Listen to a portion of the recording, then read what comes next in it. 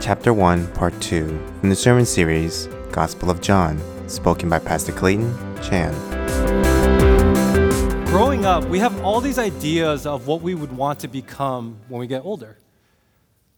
For many of us, we have these dreams about what the future holds. Maybe for some of you, it was to be a fireman. For others, maybe it was a teacher or a doctor. The possibilities were endless.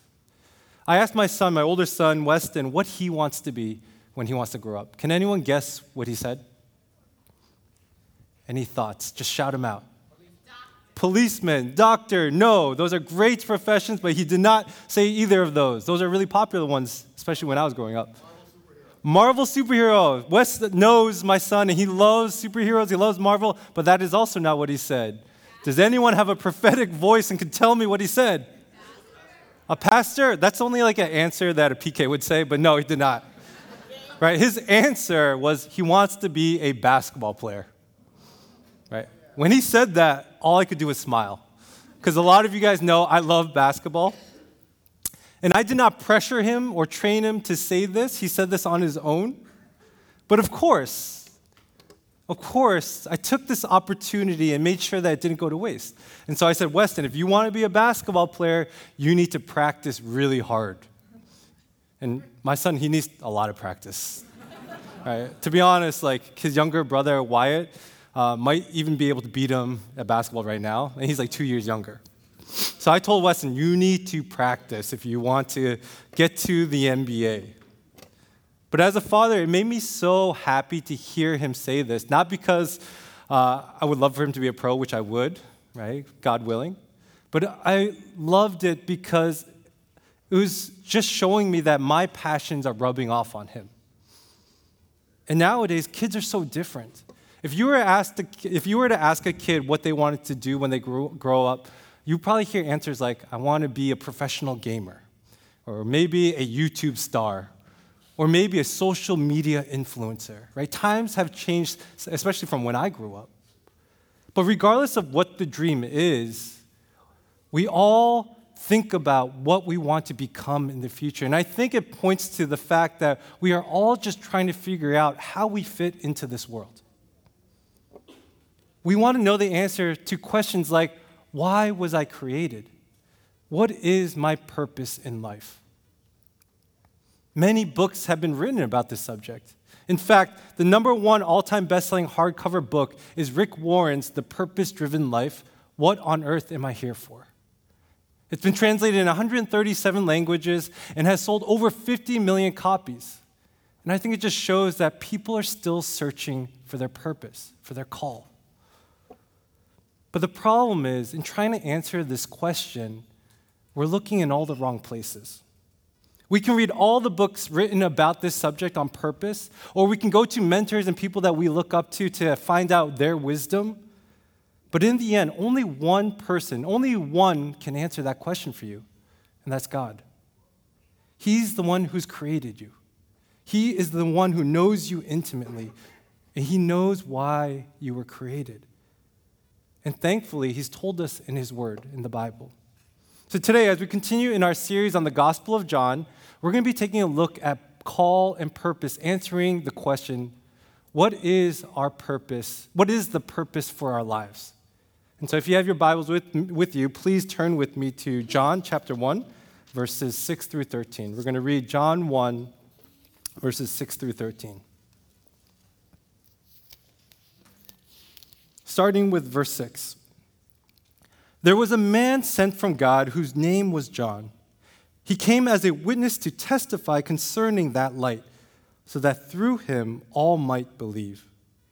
He himself was not the light. He came only as a witness to the light. The true light that gives light to everyone was coming into the world. He was in the world, and though the world was made through him, the world did not recognize him. He came to that which was his own, but his own did not receive him. Yet to all who did receive him, to those who believed in his name, he gave the right to become children of God. Children born not of natural descent, nor of human decision or a husband's will, but born of God. Last week, we were introduced to Jesus, the Word that became flesh. Pastor Peter reminded us that Jesus came to help us overcome our dark side. And in these verses that we just read, we're introduced to another person, John. This is not John, the gospel writer, writing about himself, but this is John in reference to John the Baptist. And if you're reading along with us in the New Testament reading plan, you have read Mark 1, and so you know who John the Baptist is. John the Baptist, he was a forerunner for Jesus. A forerunner is a person who announces the coming of someone or something. John the Baptist came to announce the coming of the Savior, of the Messiah. He was born around the same time and was a cousin of Jesus's. John's role was to prepare the way for Jesus, and he was highly successful at it. He drew large crowds, assembled his own disciples, and even King Herod was afraid of him because of how revered he was by the people. But despite all the success and fame, John the Baptist remained true to his calling. He didn't chase fame, power, or influence for himself, but he remained steadfast in his mission in pointing others to Jesus. His message was one of repentance. He was to prepare the way for Jesus by telling people that they needed to repent for their sins. And when they did, he would baptize them with water. And that's why he's known as John the Baptist. But for most of John's life, he was waiting for this Messiah to come. He knew that his job was to introduce the main character and not be the main character. There were times where he was mistaken for the Messiah. People would come up to him and see his budding ministry and say, "Are you the one that we've been waiting for?" But look at what his response is in Luke chapter 3, verse 16. He tells these people, "I baptize you with water, but one who is more powerful than I will come, the straps of whose sandals I am not worthy to untie. He will baptize you with the Holy Spirit and fire." John understood the assignment. Even though people went to him thinking that he could be the Messiah, he points them back to the one who would come, Jesus. He recognizes that while he could baptize with water, it was only Jesus who could baptize by the Holy Spirit. What made John so effective in his ministry and called to be a witness was that he knew who he was and he knew who he wasn't. Look at John chapter 1, verse 8. It says, "He himself was not the light. He came only as a witness to the light." John knew he was not the light. He was only to be a witness to that light. He had a clear understanding of his own identity. He was so secure and comfortable with who God had created him to be. He was comfortable in his own skin. Some even thought he was a little weird, right? He would go around the wilderness, go around the desert, wearing clothes of camel's hair and eating locusts and honey. They saw him as this crazy man. But he lived into his identity in the way that God had created him. He was so focused on the mission at hand, which was to prepare people for Jesus' arrival. John lived out his purpose as a witness to the coming king. How many of us can say that we are living into the purposes that God has for us? How many of you can be certain that you are being faithful to the call that God has over your life?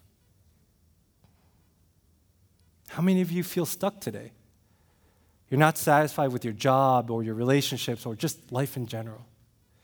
I would guess there's a good amount of you who aren't satisfied with life, even though by the world's standards you're successful. You go on the nicest vacations, have great friends, have a secure job, a loving family, and yet still there's something in you where it feels like something is missing. And I believe that's because you aren't living into God's will for your life. Some of you are trying to be someone that you're not because that's who you think you should be. You're so busy trying to be someone else that you cease to be the person that God created you to be. And I think it's only gotten worse with the rise of social media. Now with social media, we see these images of what a happy life is, what a happy relationship is. And so we try to compare our lives with those images that we see. Or maybe it's you've given too much power and influence to others. When it comes to major decisions like what college to go to, or what career to pursue, or even who to marry, we listen to our friends, our family, and even to this world. But what if instead of listening to all these other voices, we were to listen to God? If God's the one who's created us, doesn't He know us the best? We can look for our identity and purpose in the things of this world, like our careers, our friends, our hobbies, our social status. But in the end, it's only by drawing near to God do we come to understand who we are. And when that happens, we can stop chasing these things that we feel like would give us meaning and purpose. Instead, go to God who's already established it in us. Do you know who you are today? Do you know who you are? God tells us in verse 12. In verse 12 it says, "Yet to all who did receive him, to those who believed in his name, he gave the right to become children of God." He gave the right to become children of God. That is who you are. You are a child of God. God has adopted you into his family. He calls you beloved. It's not something that we could have done for ourselves, but it's only through the care and love and grace of God that we've been adopted as his children. That's who you are. You're not your job, you're not your achievements, nor are you your failures. Those are just things that describe who you are and what you've gone through, but those are things that cannot define who you are. You are defined by who God says you are. And he has said that you are a child of God. At your very core, that's who you are. And once you understand that, then you can be free to live into your call and purpose, because for all of us who are children of God, our purpose is to be a witness for Jesus. Right? It's that simple. Your purpose in life is to be a witness for Jesus. Evangelism is a central part of our faith because it's tied to who we are. It's tied to our identity. Because as children of God, we know that we are recipients of his grace, and it's our job to extend that same grace to others. Evangelism is part of our faith. It's part of who we are. The gospel is the good news, and we are to share it with others and not just keep it to ourselves. We have a part to play in God's redemption. You and I have a part in the story of God's redemptive work. The gospel does not just end with Jesus on the cross, but he's given us, his people, his children, a way to be a part of it. It's to go to others and tell them about Jesus. I love Jesus' prayer for his believers and his disciples and those who would come. In John chapter 17, this is Jesus' prayer. "My prayer is not for them alone." And this is the disciples he's talking about. "I pray also for those who will believe in me through their message, that all of them may be one, Father, just as you are in me and I in you. May they also be in us so that the world may believe that you have sent me. I have given them the glory that you gave me, that they may be one as we are one, I in them and you in me, so that they may be brought to complete unity. Then the world will know that you sent me and have loved them even as you have loved me." Right? Think about how amazing this passage is. Jesus is praying for you and me. This is a prayer that he has spoken over you. We may have not existed when Jesus speaks these words, but this is a prayer for future believers, which includes us. We have come to believe because of the witness of the disciples. And Jesus' prayer for you and me is that we would go and show other people, point other people to him. Right? Think about it. This is God's prayer over you. And his prayer is that we will live into our call as witnesses for him. And so how do we live out our call as witnesses? How do we live out our call as witnesses? I have 3 things that we can do as we live out our call as witnesses. And the first, we live out our call as witnesses when we are intentional about being in relationship with non-believers. When we are intentional about being in relationship with non-believers. There's this tendency for us as Christians to surround ourselves with only other Christians. Right? I'm not sure why. Maybe it's this idea that we need to separate ourselves so that we're not influenced by the world. Or maybe it's just we want to find people with the same values and beliefs as us. And that's important. It's really important to have deep relationships with other Christians. Last week, Pastor Peter talked about the importance of soulmates. We need brothers and sisters who we can repent with and lean on because we are broken people living in a broken world. But the problem is, when all of our relationships are with other Christians, we no longer live fully into our call as witnesses for Him. In John 1:7, it says, He came as a witness to testify concerning that light, so that through Him all might believe. So that all might believe. God makes it clear in this verse that John was made a witness for Jesus so that all people might believe. Jesus didn't come just for the few. He didn't just come for you here at Metro. He came so that He would save the whole world. Amen. And the whole world would know it. But is that reflected in the relationships that we have? Are we being intentional about engaging and spending time with those who don't know Jesus? And if I'm going to be totally honest with you, I've failed in this regard. I haven't been doing a good job at being a witness for the world. For me, as a pastor, it's really hard for me to be in relationship with others outside of the church because so much of my time is spent inside the church with people in the church. And so for me, for a while, I've been using this as an excuse. I said, God, I'm just trying to be faithful to your call in my life. You've brought me here as a pastor, so I'm going to pastor these people.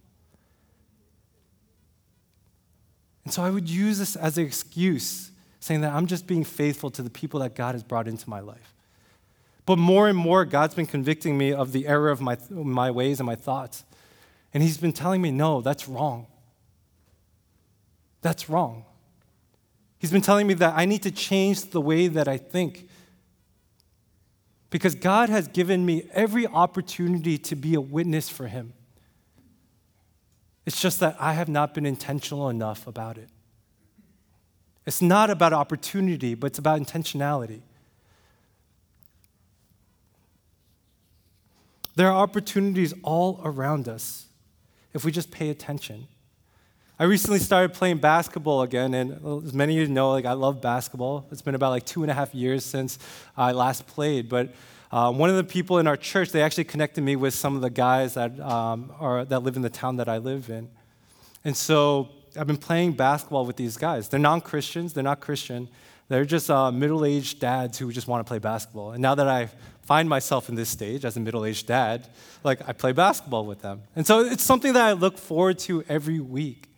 And to be honest, it's not easy because it's not easy waking up at 7 in the morning on a Saturday when I could just be sleeping in or spending time with my kids. But I look forward to it because for me, I see this as an opportunity to evangelize and to witness.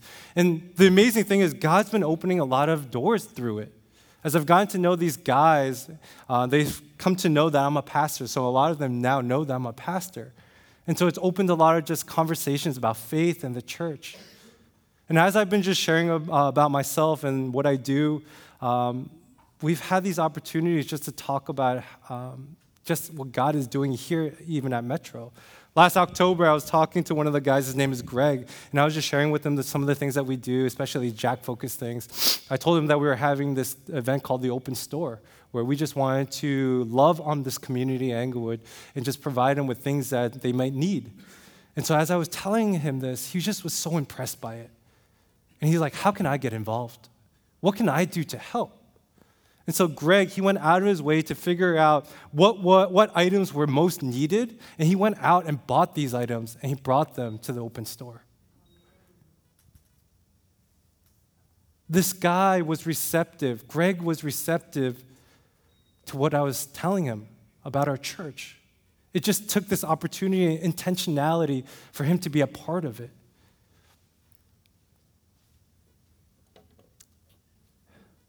God has given us every opportunity to be a witness. I think sometimes we think it's taboo to speak about our faith as if it will offend people, or maybe it'll make people look at us differently, but people are far more receptive than we think. People need to know about Jesus. It's a life or death matter. People's souls are dying, and we have the answer to save them. The first step in our witness is to be intentional about being in relationship with the unchurched. And I say unchurched because we're not just talking about people who don't know Jesus. There's a lot of people who have fallen away from Jesus.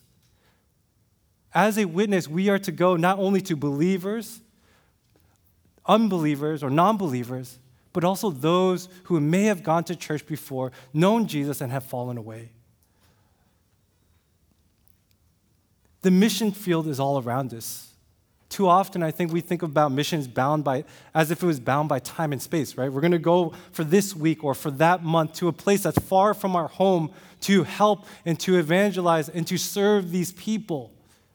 But the mission field is here. It's where you are. It's the gyms that you attend, your workplace, the places you visit regularly. That is your mission field. It's the activities and events that you shuttle your kids to, and even your own home. We are to be witnesses to strangers, neighbors, and yes, even our own family members. The mission field is wherever God has placed you right now, because we don't get to pick and choose when we reflect Christ to others. Being a witness is a full-time calling. Amen. It's not a matter of opportunity, but intentionality. God has given us every opportunity to witness. We just need to be intentional about being in relationship with non-believers and showing and allowing our lives to speak and point others to Jesus. We are called to be in relationship with those who need Jesus. The second way that we live out our call as a witness is when we embrace rejection and failure. We are to embrace rejection and failure. We need to embrace rejection and failure because more times than not, we're going to be rejected. Right? And you can't take it personal. You can't take it personal when you're sharing about Jesus and you're rejected because it's not about you. If what is keeping you from sharing your faith with others is the fact that you might be rejected, then you are making it more about yourself than God. Some of you hate to fail. I hate to fail. You hate it so much that you rather not even try. But being a witness is not about success. It's about faithfulness. You are to live out your call as witnesses, embracing rejection and failure, because that's what it means to be faithful. Being a witness is not about saving people. You can't save anyone. But as a witness, we point them to Jesus who does save. Look at what it says in verse 8 through 9. It says, "He himself was not the light. He came only as a witness to the light. The true light that gives light to everyone was coming to the world." Right? And this is in reference to John. John was not the light. He was only a witness to light. John knew that it wasn't him who could save anyone, but he pointed them to Jesus, who was the true light and who would make everyone else be able to see the light. It was the true light that would give light to everyone. In the same way, we have to recognize that we aren't Jesus. You can't save anyone because salvation and transformation happen at the heart level. And it's only God who can work in someone's hearts and desires. Amen. And that's great news for us. Right? That's really good news for us because it takes the pressure off of us. Our call to be a witness is not measured by how many people come to know Jesus. Our call is measured by how many people we point to him. And I think the very best way that we can point people to Jesus is to actually love with no strings attached. To love with no strings attached. Evangelism is about loving others. It's about loving others in a way that reflects Christ's love for them, which is unconditional love. See, I think nowadays our love can be transactional. We love others hoping that they'll reciprocate that same love to us. Or maybe we love and serve others hoping that it will make us feel good because we like feeling good about ourselves. But there is nothing transactional about God's love for us. God's love is unconditional, and we need to love in the same way as a witness to others. There's this expectation that we have when it comes to evangelism, and that expectation is that that person will convert and become a Christian. Right? That's our expectation, that if we go and tell people of Jesus, that they would become a Christian. But that's a hope of ours. The hope is that they would come to know Jesus and give their lives to him. But there is no expectation when we love with no strings attached. Because in that moment, when we love them, hopefully they're able to see and encounter the love of Christ, and that should be enough. There is no expectation to evangelizing. Because in that moment, all we want to do is to love them so they can encounter God's love. Years ago, when I was in youth ministry, one of the things that we tried to do every month was to serve the community. One of the ways that we would go and love on the community was to go to McKay Park here in Englewood. So it's like the biggest park here in Englewood. And we just wanted to go and clean up the park. And so I would take the youth group kids with me. We'd bring trash bags, and we'd just walk around the park picking up any trash that we found. And we didn't do this to be recognized or to be seen. We didn't do this so that we can tell people about Jesus. All we wanted to do was just to love with no strings attached and just to love on this community, whether somebody was watching or nobody was watching. But of course, as we're doing this, people would take notice. There's one time where there's kids on their bikes, and they were just watching us for a while. They're like, what? They sat still, and they were just watching us do this and clean up the trash. And eventually, they came over, and they're just like, who are you guys? Like, what are you doing? Right? It was so strange for them to see people cleaning up a park that they started coming over and started asking questions about who we were and why we did it. It was so radical for them to see that. And so through those conversations, we told them, like, oh, we're part of a church here in Englewood. We meet at Greco. And at the end, we just invited them. We said, hey, if you want to check us out, come check us out on Sunday mornings. And to be honest, I don't think they ever came. Right? I don't think they ever came because I would have recognized their face, and I haven't seen them. But that's not the point. The point of us loving the community and cleaning up the park wasn't so that they would come to church. It was simply to love on them and for them to experience Christ in that moment. That's what it means to evangelize. That's what it means to love with no strings attached. There is no expectation that we have for people when we are a witness to them.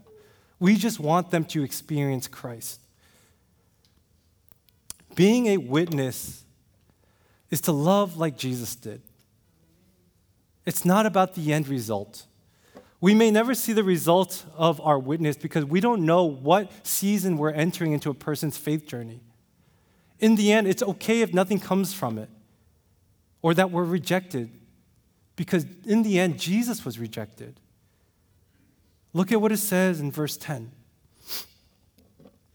In John chapter 1, verse 10, it says, he was in the world, and this is referring to Jesus. And though the world was made through him, the world did not recognize him. He came to that which was his own, but his own did not receive him. Jesus was rejected over and over again, not only by the world, but by even his own people.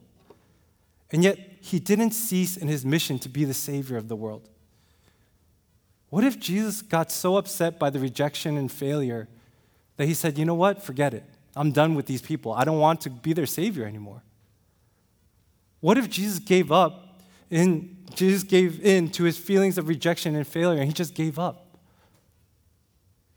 Where would we be today? Instead, he embraced being rejected and remained faithful to the Father, even to the point where he was in the Garden of Gethsemane praying, and he was just anguishing and just trying to just think about what his suffering would come on the cross. He was in anguish, and he's praying to God, God, would you take this cup from me? Right? And the cup was a symbol for the suffering that he would have to endure on the cross. And he says, Father, will you take this cup from me? I do not want to go through this. I do not want to have to suffer in this way. But at the end of his prayer, this is what he says. Father, if you are willing, please take this cup from me, yet not my will, but yours be done. Jesus remained faithful in his call as a Savior until the very end. Jesus embraced rejection, humiliation, and suffering on our behalf. And if we aren't willing to do likewise, who are we really pointing people to? Our call to live as a witness for Jesus is a call to embrace rejection and failure because our Savior did. We can embrace rejection and failure knowing that what God calls us to isn't success, but it's faithfulness. To be a witness is to embrace rejection and failure. To embrace rejection and failure. That's how we're going to live out our call as a witness. And finally, the third way that we live into our call as witnesses is to live as a child of God. Amen. To live as a child of God. It's one thing to be a child of God, and it's another to actually live as a child of God. You can be a child of God and still struggle to live in the way that God desires for your life. Your identity is not based on what you do, but who God made you to be. But being a witness is all about what we do. This is why calling yourself a Christian is so dangerous. For some, it's a term that we casually toss around if we go to church. But as a Christian, we are proclaiming that we are a disciple of Jesus. And that means that we need to live into our identity as a child of God and reflect God by the way that we live and speak. Look at what it says in verse 12. It says, "Yet to all who did receive him, to those who believed in his name, he gave the right to become children of God."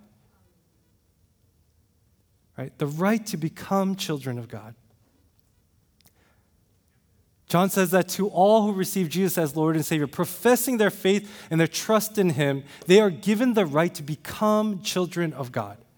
Right? Did you catch how John describes our adoption into God's family? He says this word become. This word become reveals in one sense that we are already children of God, but there's this other sense that we have not fully arrived and that we're still working out our identity. It's like when you start a new job or get a promotion. Let's say that you have been made or promoted to be a vice president at your company. Right? If you've never been a vice president, you don't know what that means. Right? You've been given this title, but you need time to work out, to grow, to learn, and to really live into that role and title that you've been given. For me, before I became a pastor, I was a teacher. I taught middle school math. And that first year was really difficult for me. I didn't know how to differentiate lesson plans or learning. I didn't know how to write up a good lesson plan. I didn't know how to control a classroom or to deal with needy parents. To be honest, I couldn't call myself a teacher for those first few months. Even though by trade I was a teacher, and even though the students called me Mr. Chan, I needed to learn and grow into that role and become a teacher. In the same way, you can be a child of God and still not be living as a child of God. To live as a child of God is to be shaped into the likeness of God. Children are a reflection of their parents. All right? How many of you vowed never to become like your parents? Only to be exactly like them. I know I have. No matter how much we don't want to, in many ways, we pick up on the tendencies and characteristics of our parents because we spend so much time with them. We know them so well. As a child of God, we are to reflect the character of God, but that can only happen if we're spending time with him. The more time we spend with God, the nearer we draw to him, which leads us to becoming more and more like our Heavenly Father. Children are a reflection of their parents. If we are children of God, we are to reflect the Heavenly Father. Transformation occurs when we lean into God. Transformation occurs when we lean into God, but you're going to have to want it for yourself. God will never force you to do anything that you don't want to do. Yes, He will challenge you and He will stretch you, but it's only you who can choose to be transformed by God. You can be content with being a casual Christian and being satisfied with your faith being reduced to a Sunday experience, but then you lose out on living a life that really matters. As a witness, we are to reflect Jesus to this world, but is it Jesus that people see when they look at you? And I'm not just talking about right now here as you're sitting in church. I once had a kid curse in front of me, and another kid heard it. It was like, oh, you can't curse in front of Pastor Clay. And I'm just like, whoa. Hold up. First of all, you shouldn't curse regardless whether I'm here or not. It shouldn't matter if I'm here. You should live and act accordingly wherever you are. There should be a consistency to your life. Our situation and environment shouldn't change the way that we live and act. Some of you work at very cutthroat environments where it's all about how do I get ahead? How do I cut this other person so that I can get ahead and be promoted? But what if instead of feeding into that culture, you were like, you know what? Instead of trying to put people down, I'm going to build them up. I'm going to encourage them. I'm going to encourage the people who are under me. What a witness for Jesus that would be. Or what about next time you get cut off while you're driving, you roll down the window, instead of cursing at that person, what if you rolled down the window, smiled at them, and said, Jesus loves you? Right? That's strange. But that's the point.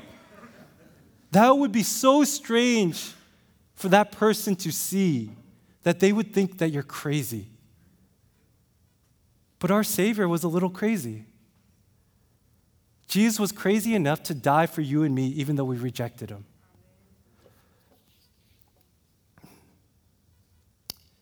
What if you allowed your identity as a child of God to shape how you live as witnesses for Jesus? What if you allowed your identity as a child of God to shape how you live as witnesses for Jesus? As I mentioned earlier, before becoming a pastor, I was a teacher. I taught middle school math at IS 227 in East Elmhurst, New York. I don't know why New York people, they know those numbers. I don't know what the significance is, but anytime you talk to somebody from New York, they're like, oh, I went to IS this. I'm just like, that doesn't give me any context, right? But I was a teacher at this school for 2 years, and it was 2 of the most difficult years of my life because in many ways it was a period of my life where I was just miserable, right? I had moved from Boston to this area, not knowing anyone, so I had no community.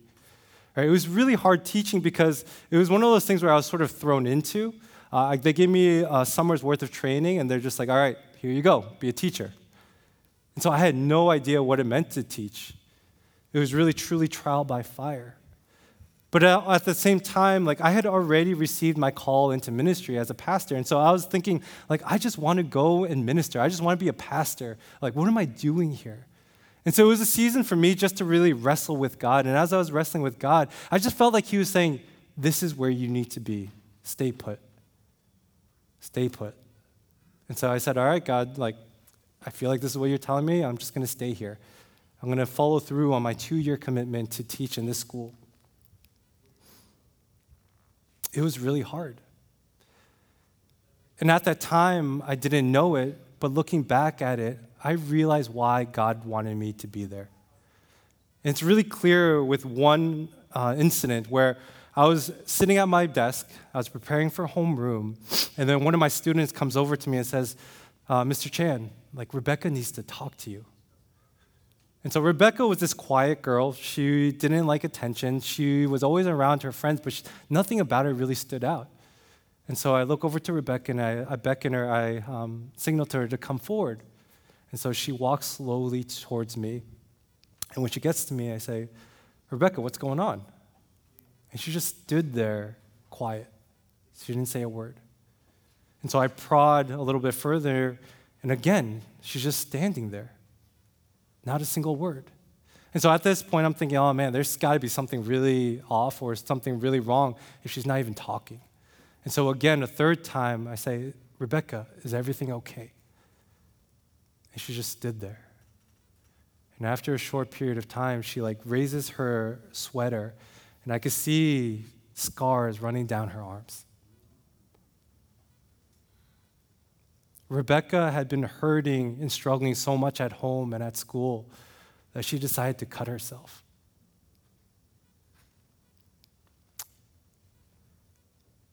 And it was really hard for me to see that. She had been struggling so much that she was hurting herself. And so when I first saw that, I was taken aback, and it wasn't something I expected. I had never been in that situation before. And it just broke my heart. And I didn't know how to respond to that. I didn't know how to respond, but what I did know was in that moment, what she needed most was to just know that she was loved. And so I just sat there talking with her and comforting her. I tried my very best just to be Jesus with her. And eventually, I led her to the guidance counselor. It's moments like that where now I see why God wanted me to be there. God gave me so many opportunities to be a witness for him. I didn't shout it out or parade my faith around people, but in small ways, the way that I lived, the way I tried to be a witness, people could see. I would invite the kids up during lunch to just eat with me, and they saw me pray before I ate. When I went to a missions trip to Africa, I asked my coworkers if they would support me and gave them support letters. One of them actually even supported me. I would meet regularly with my supervisor, the math coach, and we would talk about faith. God has given us every opportunity to be a witness for him. But will we take those opportunities? For me, those 2 years were so difficult, but I have such fond memories because it was there where I learned that that's where my ministry started. I learned that you don't need to be a pastor to be in ministry. You just need to be a witness wherever God places you. That was my mission field.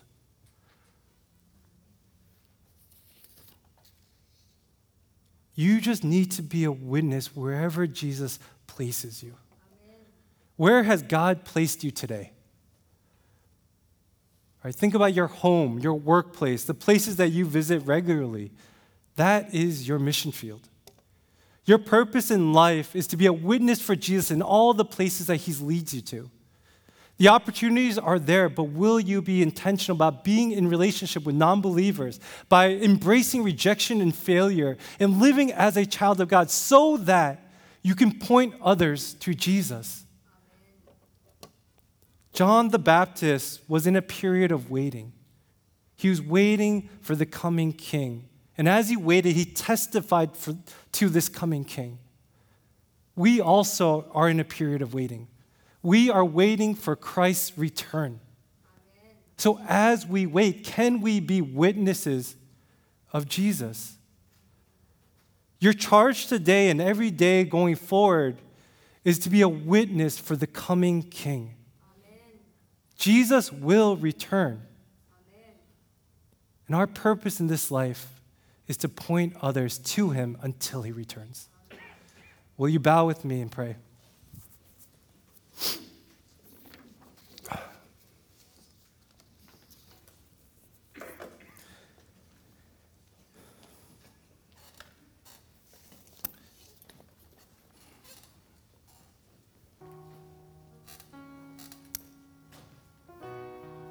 God, we come before you in praise and thanks because we know that we have been recipients of your grace. The good news, the gospel, is not just for us, but it's for this whole world. And my prayer today, God, is that you would give each of us a boldness and a courage and a bravery to really speak out the gospel, whether it's through words or just even the way that we live. It's hard, God. I can't stand here and say that it's easy. But the things that you call us to are never easy. But the things that you call us to, you have also assured us and promised that you would be with us. And so, Holy Spirit, would you come right now and fill our hearts? Holy Spirit, would you come and make us sensitive to your Spirit? Will we be sensitive to your Spirit, God? Will we hear your voice and the opportunities that you give to us to be a witness? If that means, God, sharing the good news with somebody, would we be bold in speaking it? But if it just means loving with no strings attached, would we do that boldly, God? I pray right now, God,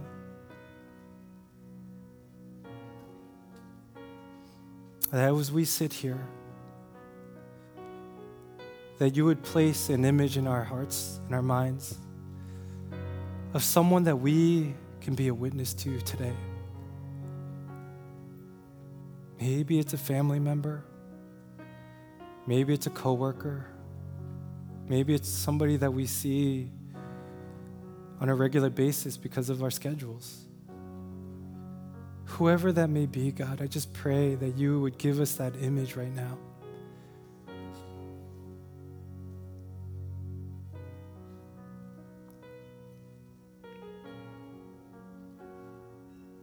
And so for that person, God, for that we were able to imagine,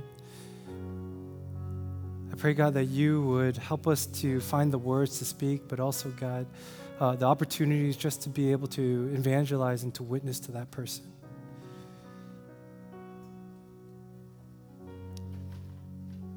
God, may we hang on to the fact that we were once lost, but now have been found. This world, God, there are so many people who are lost. Would you break our hearts for the things that your heart breaks for those who are lost?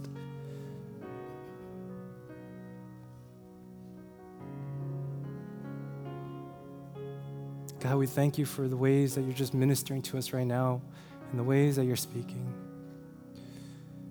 We thank you and we pray all this in Jesus Christ's name. Amen.